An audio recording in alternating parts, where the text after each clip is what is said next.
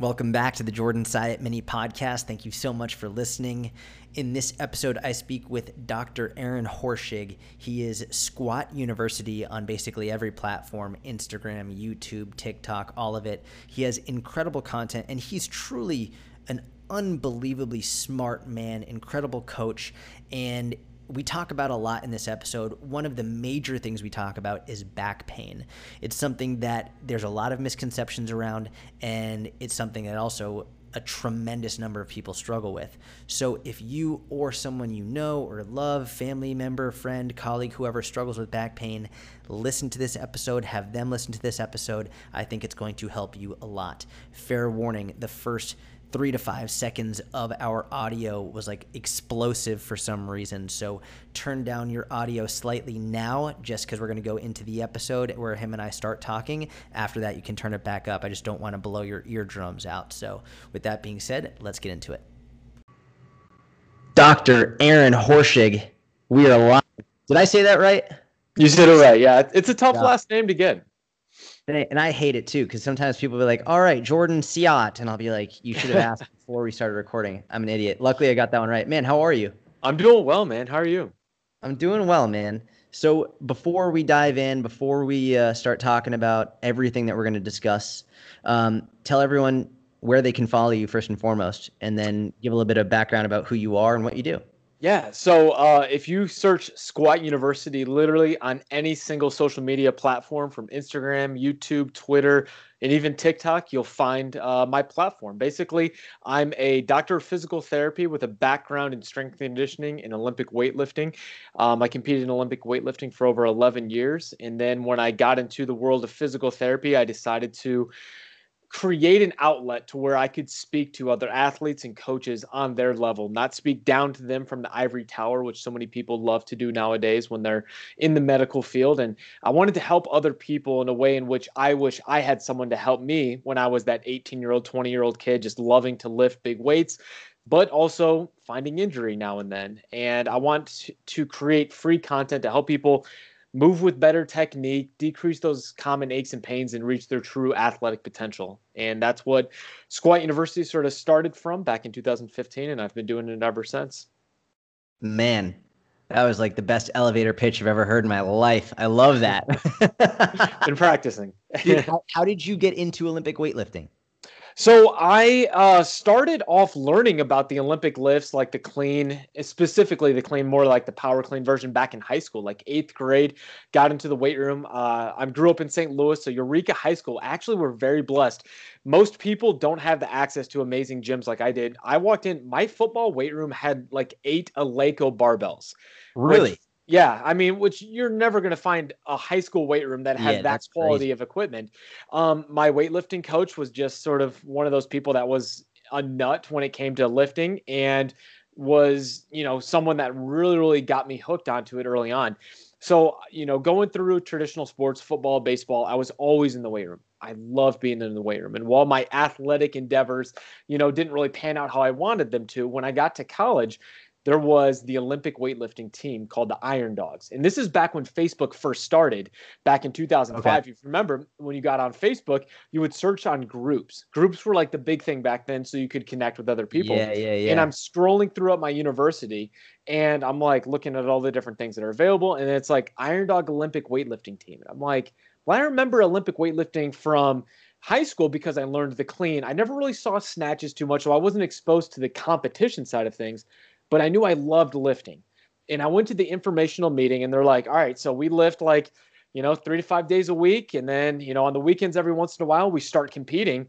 And I'm like, that's amazing. Sign me up. I was like, it sounds exactly like my dream job. So that was 2005. And I competed, like most Olympic weightlifters, a couple times a year for 11 plus years until finally I decided I had to make some life choices. And if I'm working 40 hours a week as a physical therapist seeing patients, and then spending another 40 hours a week on social media content and writing books and stuff like that, it's tough to also then ask your wife for time to then compete on the weekends and pull 2-a-days to do your Olympic lifting dreams as well. So I took a step back from competing, but still train Olympic lifting because it's something I love to do and will always continue doing. But it just sort of changed how I do it now. Did you ever get any kickback from the physical therapy community for, you lift heavy weights. And I know a lot Oh of yeah. people in the physical therapy community are like, I've seen many physical therapists be like, deadlifts are bad, squats are bad. Like, did you get any kickback for that?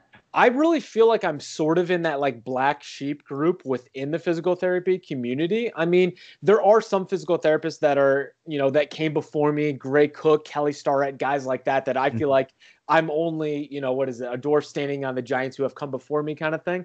But really the lifter to then become a physical therapist, it's not a very common thing. And Correct. you Yeah. sort of see it the other way around is you get these people who are physical therapists who then enjoyed lifting, so start talking about lifting, but they never were really like weightlifters or power lifters first. So you definitely have this disconnect. I remember I was speaking at it was like maybe 2016 Kansas State, like sort of physical therapy convention, and I was talking on squat mechanics, and I just had people raise their hand. I'm like, there's a room maybe of 100 physical therapists, and I said, who here knows the That's a difference tough between a crowd. high bar, exactly, high bar or low bar back squat? Who knows the difference? I swear, out of the 100 people there, maybe 8 people raised their hand. Now, Really? in my head, I'm like, I'm in the wrong place, because I'm like, I love speaking to people who speak my language. That's why I'll use language when I'm making content. I'm not going to use the most technically advanced medical speak. I'll say things like your shin bone, whereas like a Right, regular right. physical therapist, like, you mean your tibia, like, but I think if you really want to connect with people and make a change and empower them, you have to speak to them in a way that they're going to be able to, recognize and have it sit in with them.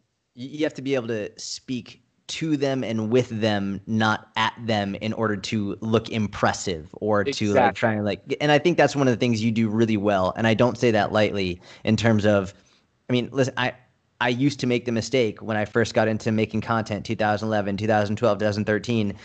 Eric Cressy was the guy who I Yeah. wanted to be. I was like, I want to be Eric Cressy. And so I would use terminology like Eric did, because Eric impressed me and I wanted to impress other people. And it wasn't until I realized, number one, I'm not Eric Cressy. I have to be myself. And number Yeah. two, the only way you can really impact people are if they can understand you. And so I think that's one of the things you do the best in terms of some of the best part about your content is you allow people to understand high level training, high level mechanics in a very easy to understand way. I really appreciate it. Yeah, I mean, when I first started writing, I loved Gray Cook in the Yeah, way Gray just explained things, but he uses language that if you talk to most athletes, they don't get. And I mean, correct. he'll use dysfunctional a lot. Like if you talk to a 20-year-old powerlifter and you're like, "Well, you're dysfunctional triple flexion motion." I mean, sometimes if you get so caught up in trying to be the giant before you, you don't find your own voice. So it's like Yeah. we all want to, like, I mean, Eric Cressy, he's the godfather of blogging. I mean, I've read so many of his things. So it's like eventually you read so much of their stuff, but then you have to take time, and it's practice, practice, practice to sort of find your own voice. And then I think you really make a big leap because people can tell that it's authentic. Yeah, agreed 100%. Did you ever dabble into powerlifting or was it mainly all Olympic lifting? Only with Olympic weightlifting. And probably the reason is because I don't feel like I'm a very strong person. I feel like naturally, you know what I'm saying? Like people say, are you naturally strong or naturally fast? I've always been that person. Like I'm pretty quick. I'm fast. I'm agile, but I was never just a strong kid. I mean, I graduated high school. I think I was probably about 165 pounds. So I know you can relate on being the smaller person side of things. Wait, how But tall are you? How tall are you? 5'11". Oh, you're tall, man. You're a big guy. Like, But when you're 165 pounds graduating high school at 5'11", you're not that big. correct. But Yeah, you're I lean. mean, so at my best ever, and this is probably when I was, gosh, what did I put up? I was probably like maybe later 20s. I did a 150 kilo clean and jerking competition, so 330 pounds. Yep. My best front squat was maybe only like 10 kilos more at the time. So Wow. like, Okay. yeah, so Yeah. like I just naturally have never been a very strong person, which is probably why I leaned always more towards the weightlifting side of things because I loved the technical aspect of being fast and yeah, I mean I love powerlifters though, and I love the aspect of competing in powerlifting. So I would say actually more of my clients working through Squat University probably more so come from powerlifting community than weightlifting. So I just realized as I asked you, I don't think I've ever differentiated on my podcast between powerlifting and Olympic Oh, lifting. yeah. Do you want to just quickly talk about like what is Olympic lifting, what is powerlifting? And so I think someone who doesn't know, they might hear you say, "Well, I'm an Olympic lifter because I'm not very strong." They might be like, "What is that? What that makes no sense." So what is? Could Yeah. you just talk about the differences? For sure. So there's two different sports. Weightlifting is called Olympic weightlifting. It is a sport that is a part of the Olympics. And then powerlifting. Now, Olympic weightlifting is technically the competition of two specific lifts, the snatch and the clean and jerks. The snatch is arms are wide and then is one movement to overhead, often caught into a deep squat position. The clean and jerk is composed of two parts of the lift. You clean to your shoulders and then you have to jerk it over to your head in one smooth motion. So you're judged on those two lifts only. You get 3 lifts in competition, so you could fly all the way across the world for 6 lifts, have a great day or a horrible day. Powerlifting is the 3 combination lifts of the bench, squat, and deadlift. Same thing, you get 3 attempts at each in competition. Now, powerlifters, even though it is powerlifting, is technically not a very powerful sport. That's obviously the joke that everyone in the game understands. It's because it's big weight moved somewhat slow because it's on a very high weight scale. You can't move it very fast. So there's not a lot of power being sometimes very slow. Sometimes very slow. Exactly. Especially those like 1,000-pound benches. Oh my God.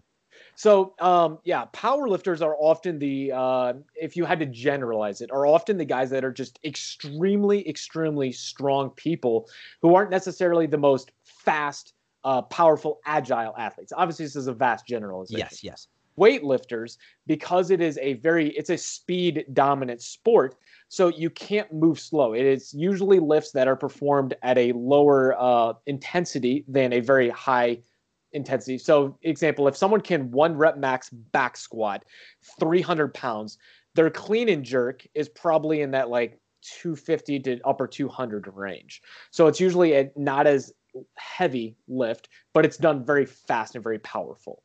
So 2 different sports, but obviously weightlifters still do things like powerlifters as far as the different lifts. It's just the competition lifts are a little bit different. One of the ways that I've always found to break down the difference between Olympic lifting and powerlifting is Olympic lifting is far more technical. Right, Olympic lifting it's a much more technique-based sport as opposed to powerlifting. And the way that I've been able to express this to people, because powerlifters, Olympic lifters, they're cult-like, right? They each think they're the best. And when I was in the powerlifting world, all the powerlifters, they would get mad at me when I would say, no, Olympic lifting is way more technical. They'd be like, what are you talking about? No, it's not. I'd be like, it's simple. It's very simple. If you can grind through a lift, if you can grind through a squat, through a deadlift, through a bench press, it's not technical. It's not as technical as the clean and jerk and the snatch. Yeah. But you can't grind through a snatch. It's like you either get it or you don't. Like there's no grinding at all. So I think when it comes down to sort of explaining some of the deeper differences of the two sports, powerlifting is the sport of getting really, really strong. Like getting really strong in squat, bench, deadlift. Olympic lifting is the sport. Yes, you need to have a strong squat. You need to have actually, I think the even greater aspect of this is you need to have a wider array of strength too. It can't just be the back squat, front squat, overhead squat, all of that stuff. So the Olympic lifting, I think, is much more technically difficult as opposed to powerlifting. Yeah, I would agree. I've seen many strong athletes struggle with Olympic weightlifting. Just because it's very much so a skill. I mean, the only thing I can compare it to in my own experience is like when you hit that 1 rep max snatch and it's just like everything's moving so well, it's like hitting a line drive in baseball. And just for that brief second, everything connects and just moves smoothly. And think about how many times a baseball player does that same exact cut time after time after time. An Olympic weightlifter, like you're literally trying to perfect one movement down to the centimeter. If you're off by a little bit, the whole movement's off.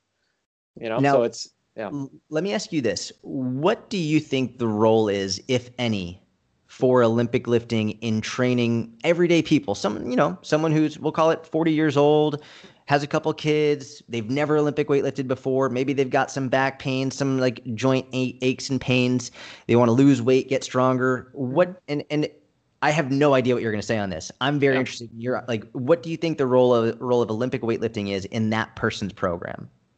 I think it depends on the person and their prior injury history if they're not trying to be an athlete. I do see a lot of promise in performing explosive type movements because what it does is it's going to require a higher rate of force development. So you're using your body to create power and speed, which is, if you're trying to pick a box off the ground and then put it onto a high shelf, like it's a violent hip motion to be able to drive things up high. Like there's more movements in life that are performed quickly than I think that are performed very slowly. So I think like you need to have that slow controlled strength in capacity, but I think having the ability to move fast and control that quick movement, I think is just as vitally important. When you see older populations like 50, 60, 70, a lot of times they haven't lost their strength as much as they have their power. They've lost their speed. And I think having that ability throughout the rest of your life is vitally important to maintaining the body that you want to have in the capabilities that you want. Now, does everyone need to perform a barbell snatch? I would say no. I think maybe, a power clean, I think is very, very helpful. But there's a lot of different technical aspects to that are difficult to learn unless you have a good coach. So that's a difficult thing to just sort of pick it up on your own. I think you can get a lot of benefit also if it's not from like the Olympic lifts, from things that are similar in nature, like a kettlebell swing or, a kettlebell snatch. I mean, things like that, I think there's less room for error and it's easier to pick up and just as good for just general population. If you're a 40-year-old soccer mom, I love kettlebell swings and I would love a kettlebell snatch. I think both of those things are things that you can learn very quickly. You can pick them up and they can have a lot of ROI for your daily life.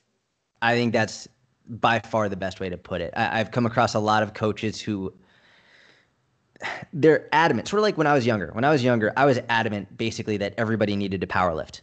Like that's just, I was a power lifter and I was like, I wasn't good at differentiating my goals from my clients' goals. Yeah. And as I've grown as a coach, I've learned like, listen, like my goals are not my clients' goals and I need to make sure that what they're doing is good for them, not what's good for me.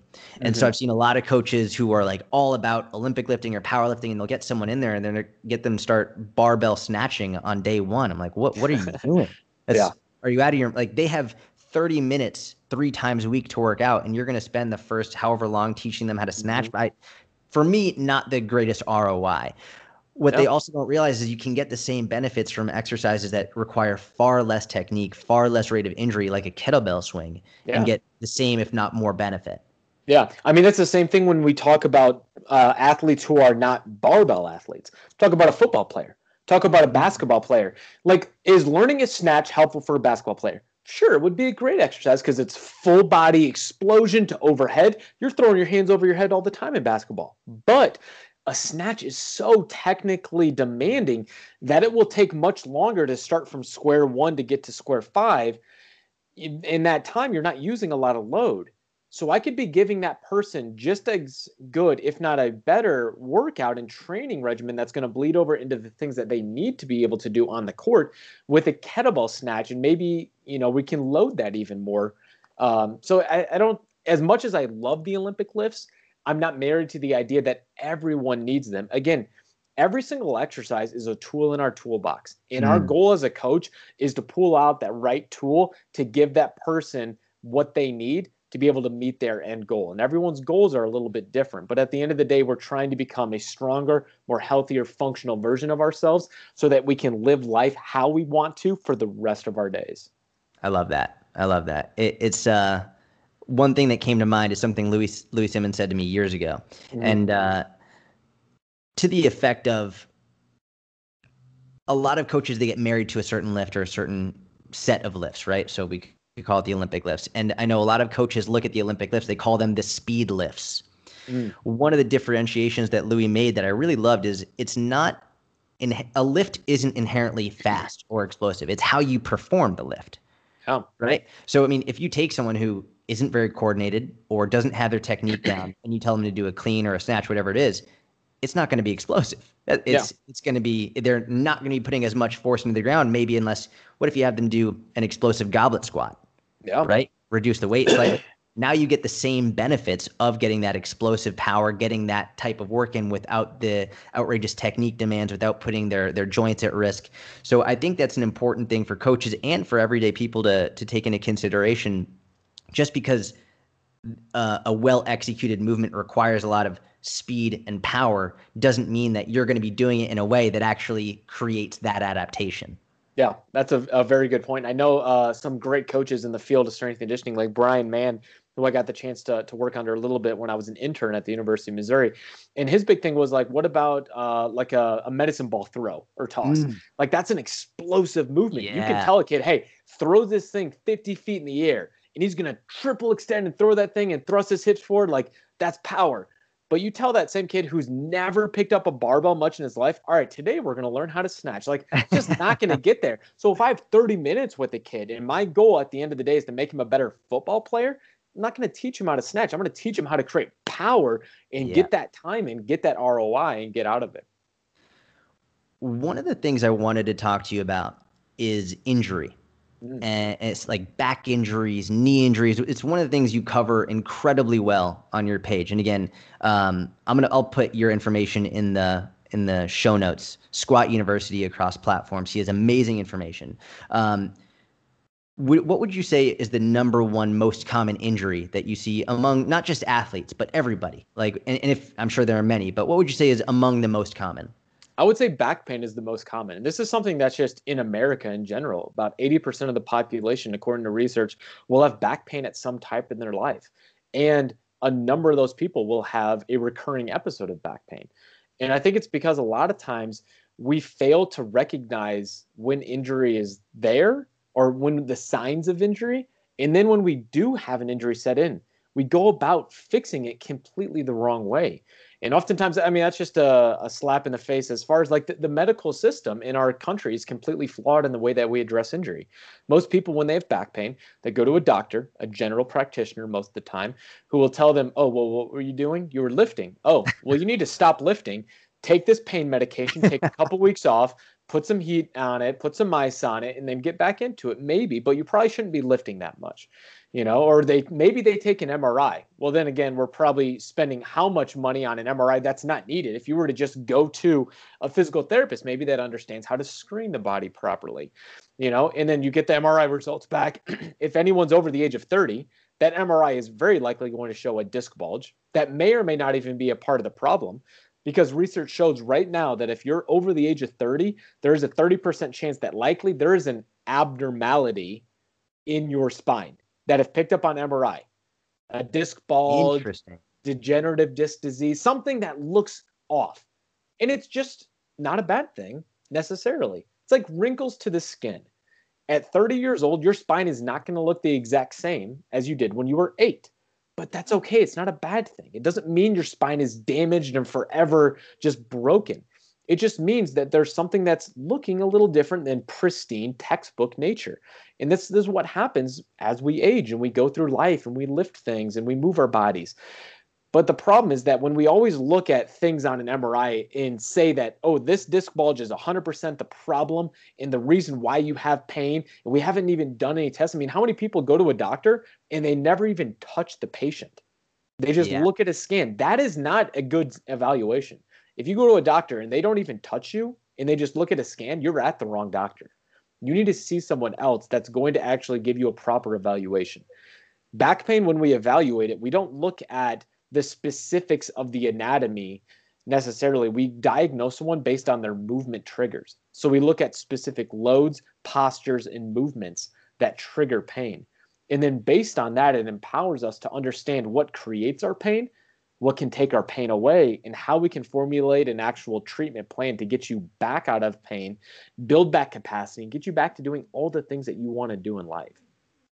Man, okay. Well, this is completely not my area of expertise at all. And considering so many people struggle with it, I've got to dive deeper. Let's one, selfishly, just because I don't know any of this and I'd love to learn more. And I think a lot of people would benefit from this.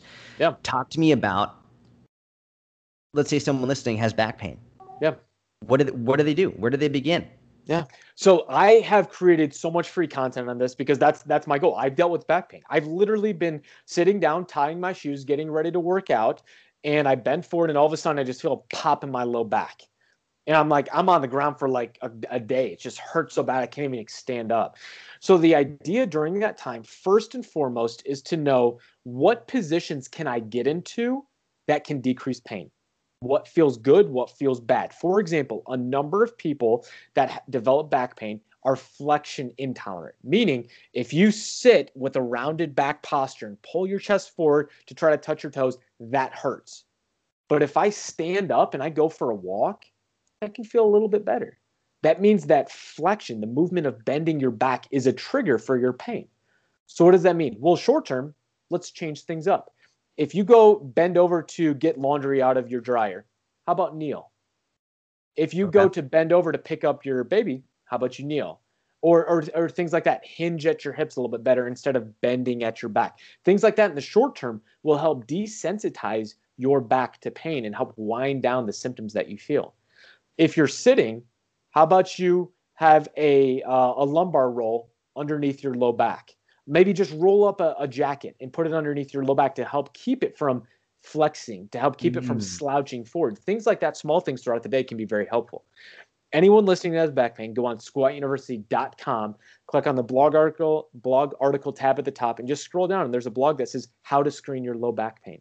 And there's a number of different tests and measures that basically you can do on your own. Some of them require a friend to move your hip around.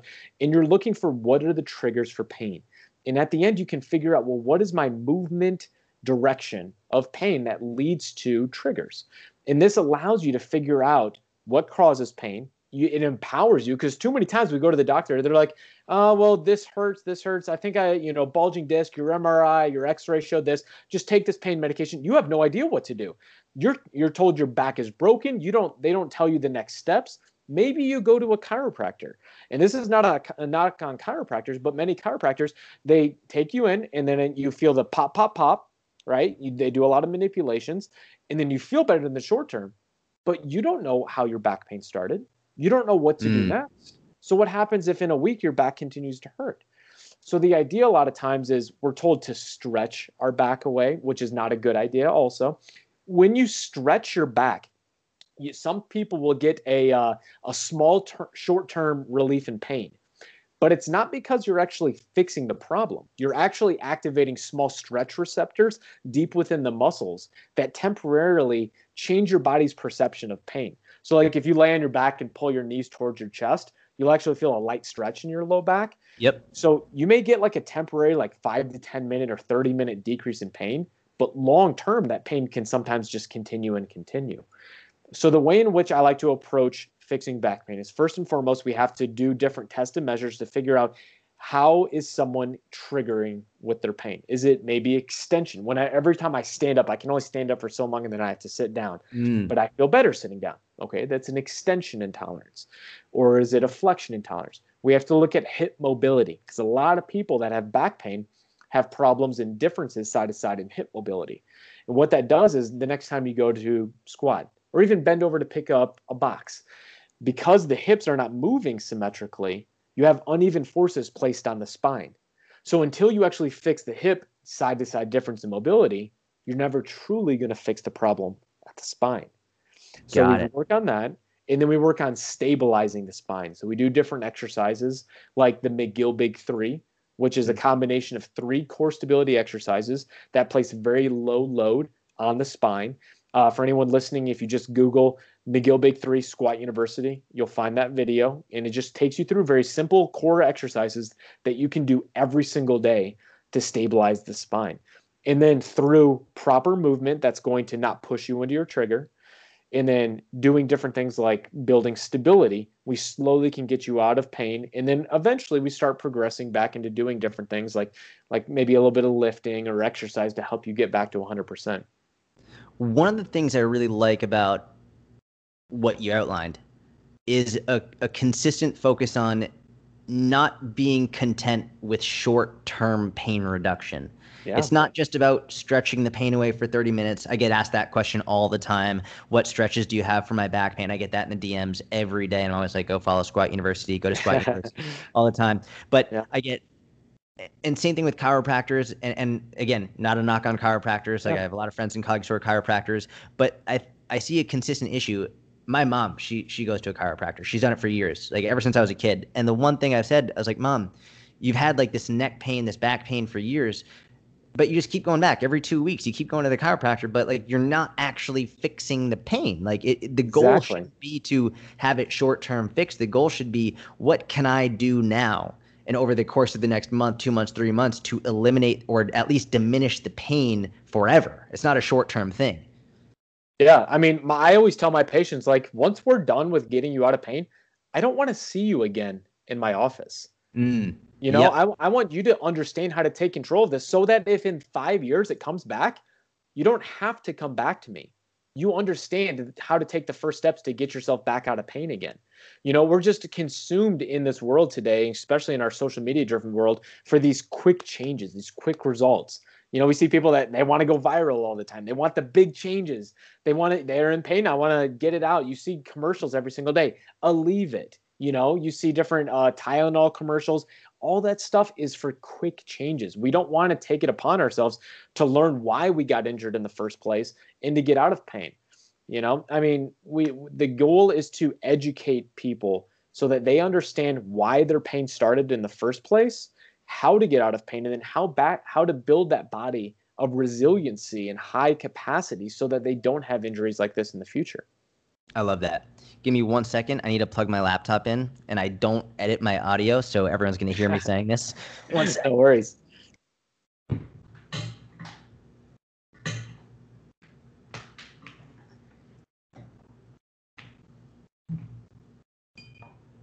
All right, that was the first time I've ever had to do that. I completely forgot to plug my laptop in. I just get the notification as you're talking. Okay, you know what I think is actually I want to get into more specifics in regard to what people can do in terms of like certain like I know they can go look up the McGill 3. By the way, that's the MCGILL is McGill MCGILL, and you can Google search that with Squat University. One of the things you were talking about is getting an MRI and how people will they get an MRI. The doctor will say, "Oh, look, you have a bulging disc. This is the issue." I could imagine some people being like, "Well, how is that not the issue?" Right? Some people are like, "Well, I have a bulging disc." Like, and I love the example you're saying. It's like a wrinkle in your skin. It happens over time. But I know that some people don't have. They could have their spine could look picture perfect, but they have serious back pain. Yes. And like looking at the spine, like you would say, well, the spine looks fine. I don't know why you have back pain. Whereas other people have multiple bulging discs and they have no back pain. They're totally fine. So can you talk about that? Like, why is an MRI? Why is just getting a picture of your spine not enough to diagnose why you have the pain? The first thing is like you just said, is that if we took 100 individuals who are 30 years old and had an MRI of every one of their backs. Now, let's say they're all pain-free at this time. 30% of them at 30 years old would show some abnormality within their spine. And as you age, every decade, that percentage rises like 10%. So at 50 years old, there's probably a 50% chance that there's something that doesn't look great on an MRI, yet you have no pain. So just because someone has pain and has an MRI that confirms a disc bulge doesn't necessarily mean that that is 100% the true source of anatomical pain.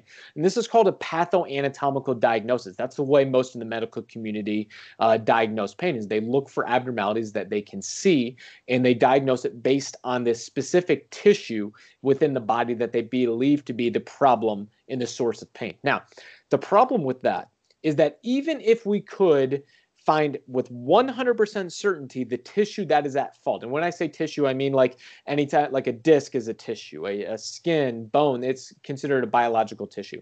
The problem with that is because it doesn't tell you what to do next. Because here's the deal, just because someone has a disc bulge doesn't necessarily mean that they will automatically fall within a specific treatment to get them better.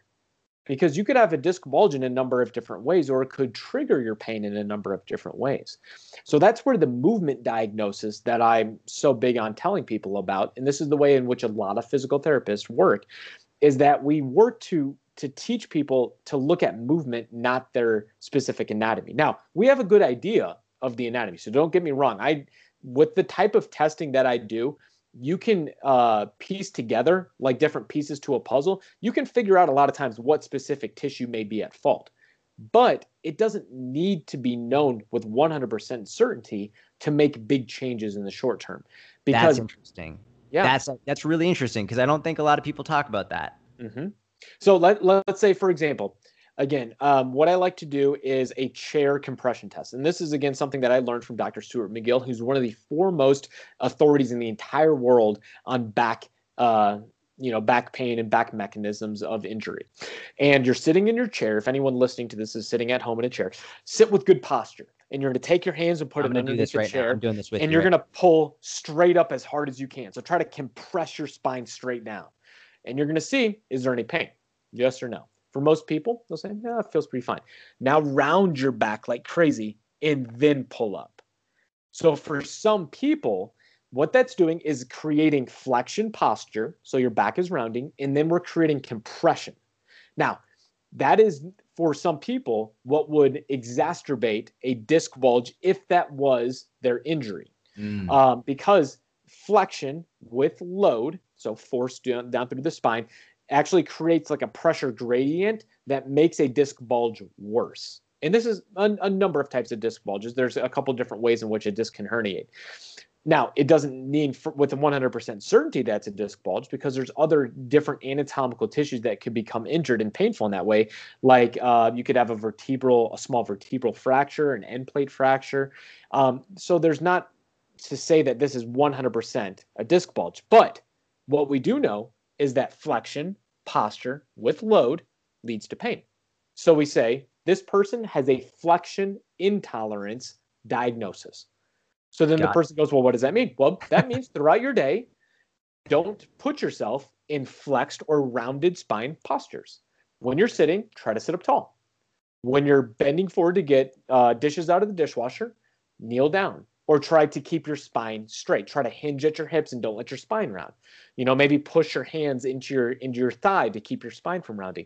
When you're brushing your teeth and spitting your toothpaste out, don't round your back. Sort of lean over the counter. And things like that, first off, it empowers the person because they go, aha, I know what makes my pain worse. If I stand up and I go for a 20-minute walk, I feel great. But if I sit down for 20 minutes and I know I'm in a slouched posture, that makes my pain worse.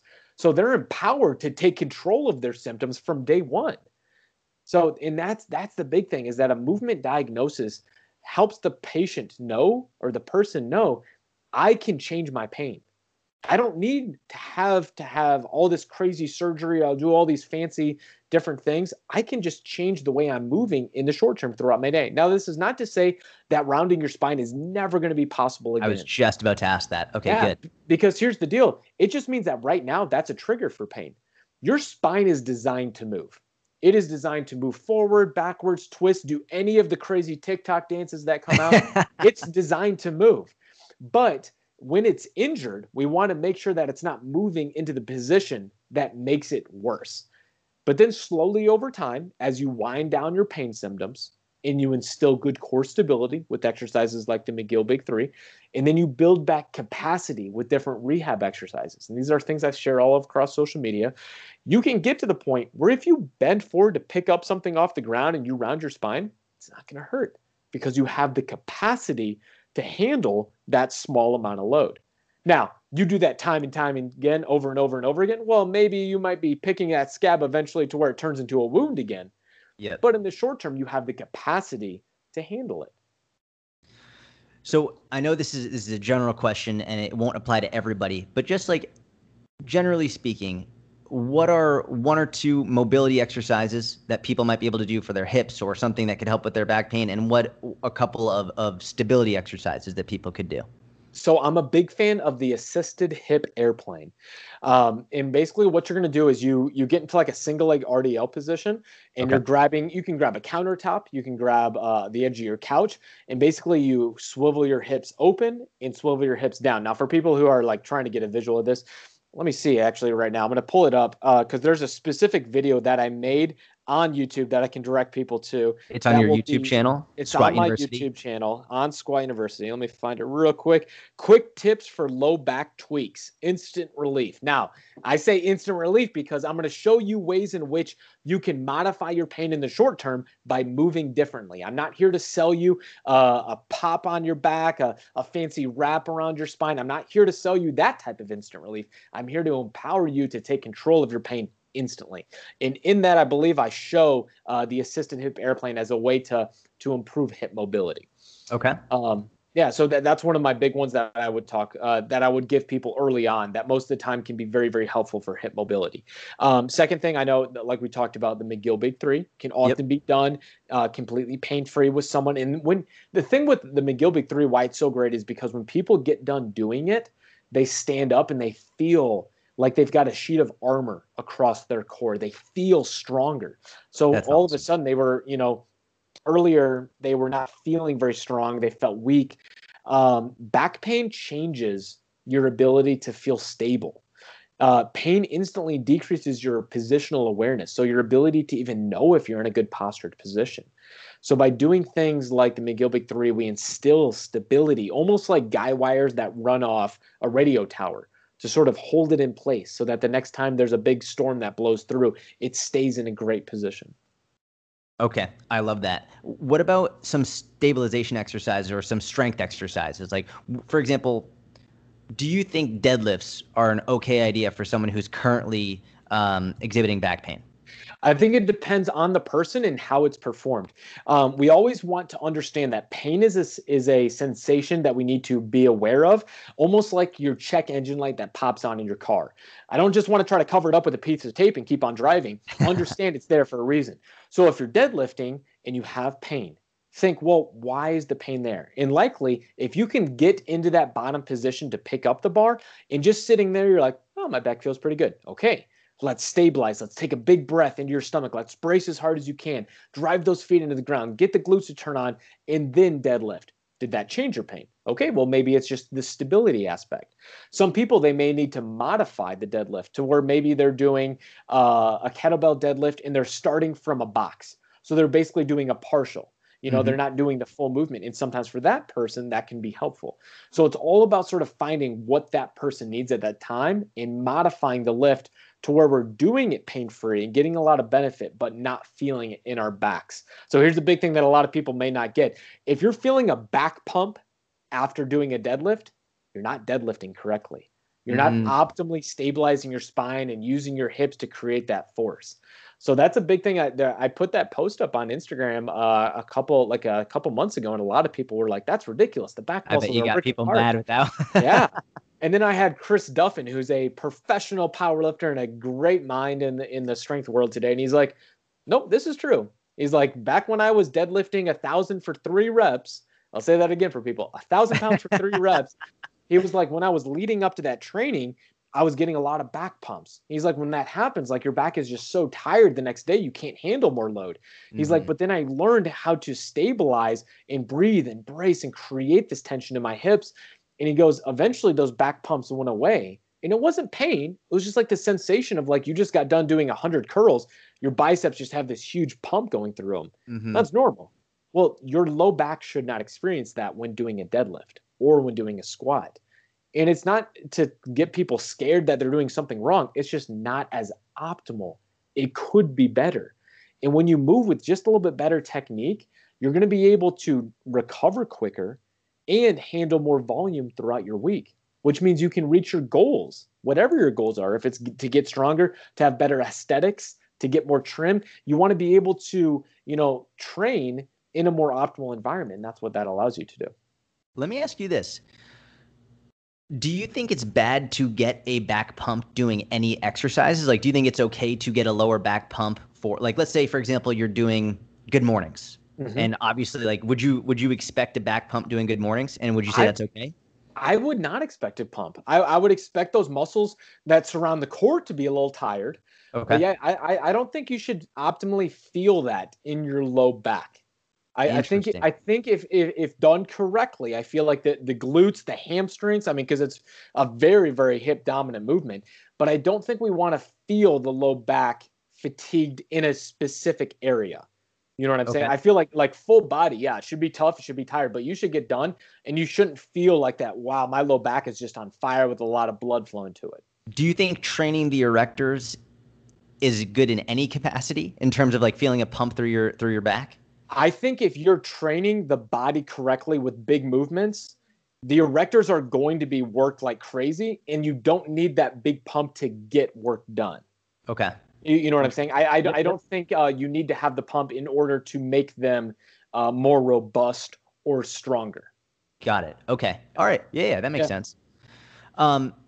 What do you think about core training? This is a really common question I get. I'm sure you get it all the time in terms of some people say you should be doing direct ab work, and then there are other people say you never need to do direct ab work because the big lifts do enough. What do you think about that? I think it always is it depends in what are the end goals of the person. So I work with a lot of athletes, and their goal is to perform on the field or on the platform in weightlifting, powerlifting, CrossFit. In that case, I say core work is a derivative of your warm-ups, whether that's like the McGill Big 3 that I like to use as a warm-up, as an assistant exercise with things like suitcase carries, farmer's walks, sled pushes. But basically, any movement that you do is core. A front squat, that's core work, because what are you doing? You're maintaining stability through your spine. You're maintaining posture. Your core muscles in that instance, they're not there to create movement of the spine. They're there to limit excessive movement and help you control the posture that you want to maintain, which like when you're deadlifting, if you start your deadlift and your back just starts to round like crazy, that cat back that we always see on Insta, social media, like the lift is done. Your power is gone. So your goal at that time is to maintain that flat posture, lock it in place, and then move about the hips. So your core work should basically be a derivative of something that's going to help you maintain that posture when you're lifting. Now, it depends. Let's say your goal is to be a fitness, as far as the aesthetics go, as far as like bodybuilding, any type of the modeling, things like that. In that instance, your goal is not necessarily better movement, but better form.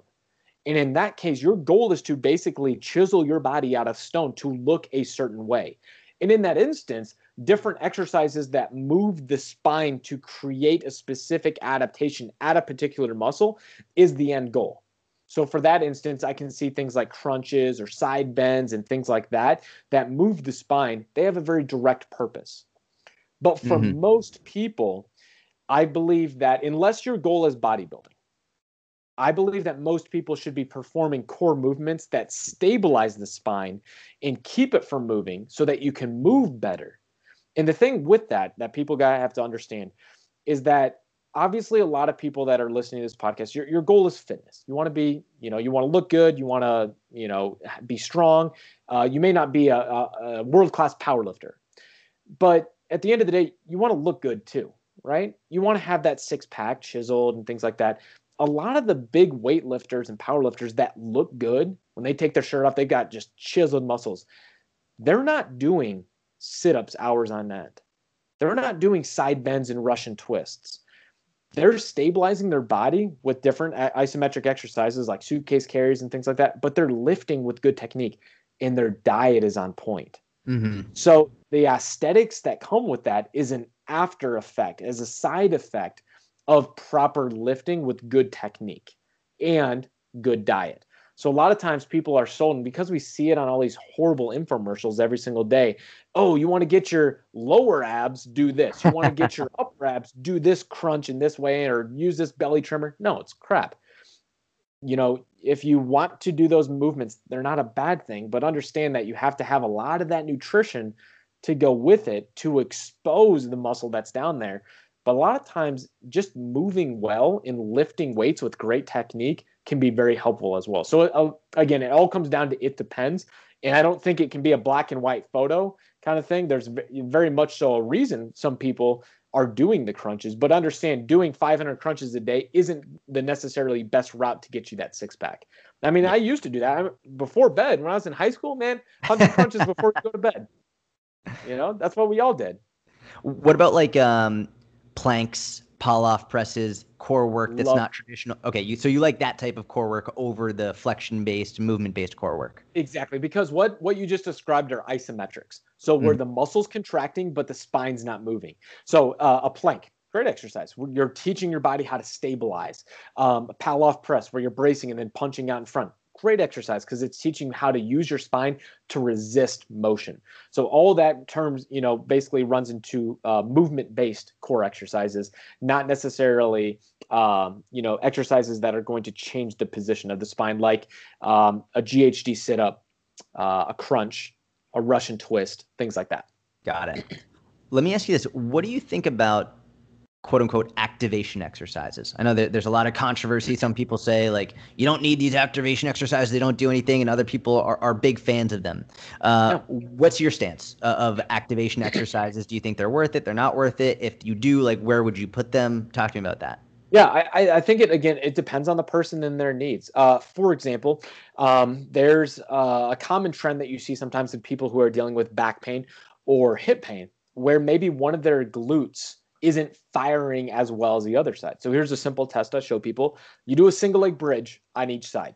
Right side single leg bridge, left side single leg bridge. And you hold it for 10 seconds and you see what muscles are working well. Do you feel your glutes working well on both sides? Because sometimes people, let's say they have left hip pain or left side lower back pain. They'll do their right side single leg bridge and they feel their glute, maybe their hamstring a little bit, but then they do their left side and they're feeling their quad working really hard. They're feeling a little unstable.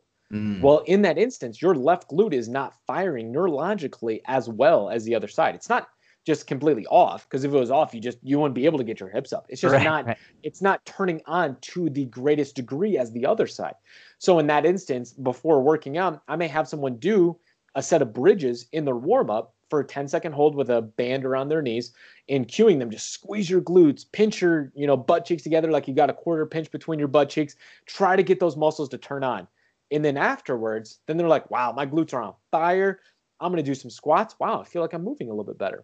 So in that instance, I think when we're talking about primers, the idea is, can we get the body to move optimally during the next exercise? For some people, it means doing this exercise or that exercise, but it's at the end of the day, it's how can we allow ourselves to neurologically move as optimally as possible? One of the things I enjoy about activation exercises, primers, whatever you want to call it, is if you have someone who has trouble feeling their glute during a glute bridge, how in the hell do you expect them to feel it when they load it and try and do a back squat? Like there's no, if you can't feel it with a body weight exercise, like non-weight bearing, just like easy lying on your back, there's no way you're going to be able to feel it when you're doing it loaded. That's just, you're going to go to like the easiest route, right? And usually it's the route they're using the wrong muscles in the wrong way. And you're going to that's when injury happens. So one of the reasons I like doing an activation exercise prior to a heavy exercise is because you can focus on feeling that muscle work, and oftentimes just getting that motor unit going at the very beginning is enough to then be able to feel it when you load it heavier, so that you're a little bit safer and you use the right muscles while you're doing the exercise. 100% agree. So listen, man, I've kept you for almost an hour. First and foremost, thank you for taking the time to do this. You're really welcome. You're welcome. I know you recently put out a book. Do you want to just briefly talk about that? Yeah. So my new book is called Rebuilding Milo. It drops January 19th. Did you get your copy in the mail? I did not yet. No. Oh man, it should be coming soon then. Okay. Yeah, let me know. So Rebuilding Milo comes out. And basically the idea behind it is that it is the book for every single person who walks in the weight room that wants to be able to get out of these common aches and pains we get. If you love being in the weight room and lifting, no matter if you're a power lifter, weightlifter, or if you're just a fitness enthusiast, you love working out and training. Well, let's say you had back pain like we talked about today. Turn to chapter 1, which is all about back pain. You learn how back pain starts. You try these tests. It puts together, based on the test, an individualized plan for you to get out of pain and back to 100%. And it allows you to take those first steps without having to go to someone who may or may not have your best interest in mind, or may or may not put you on the right path to get you out of pain.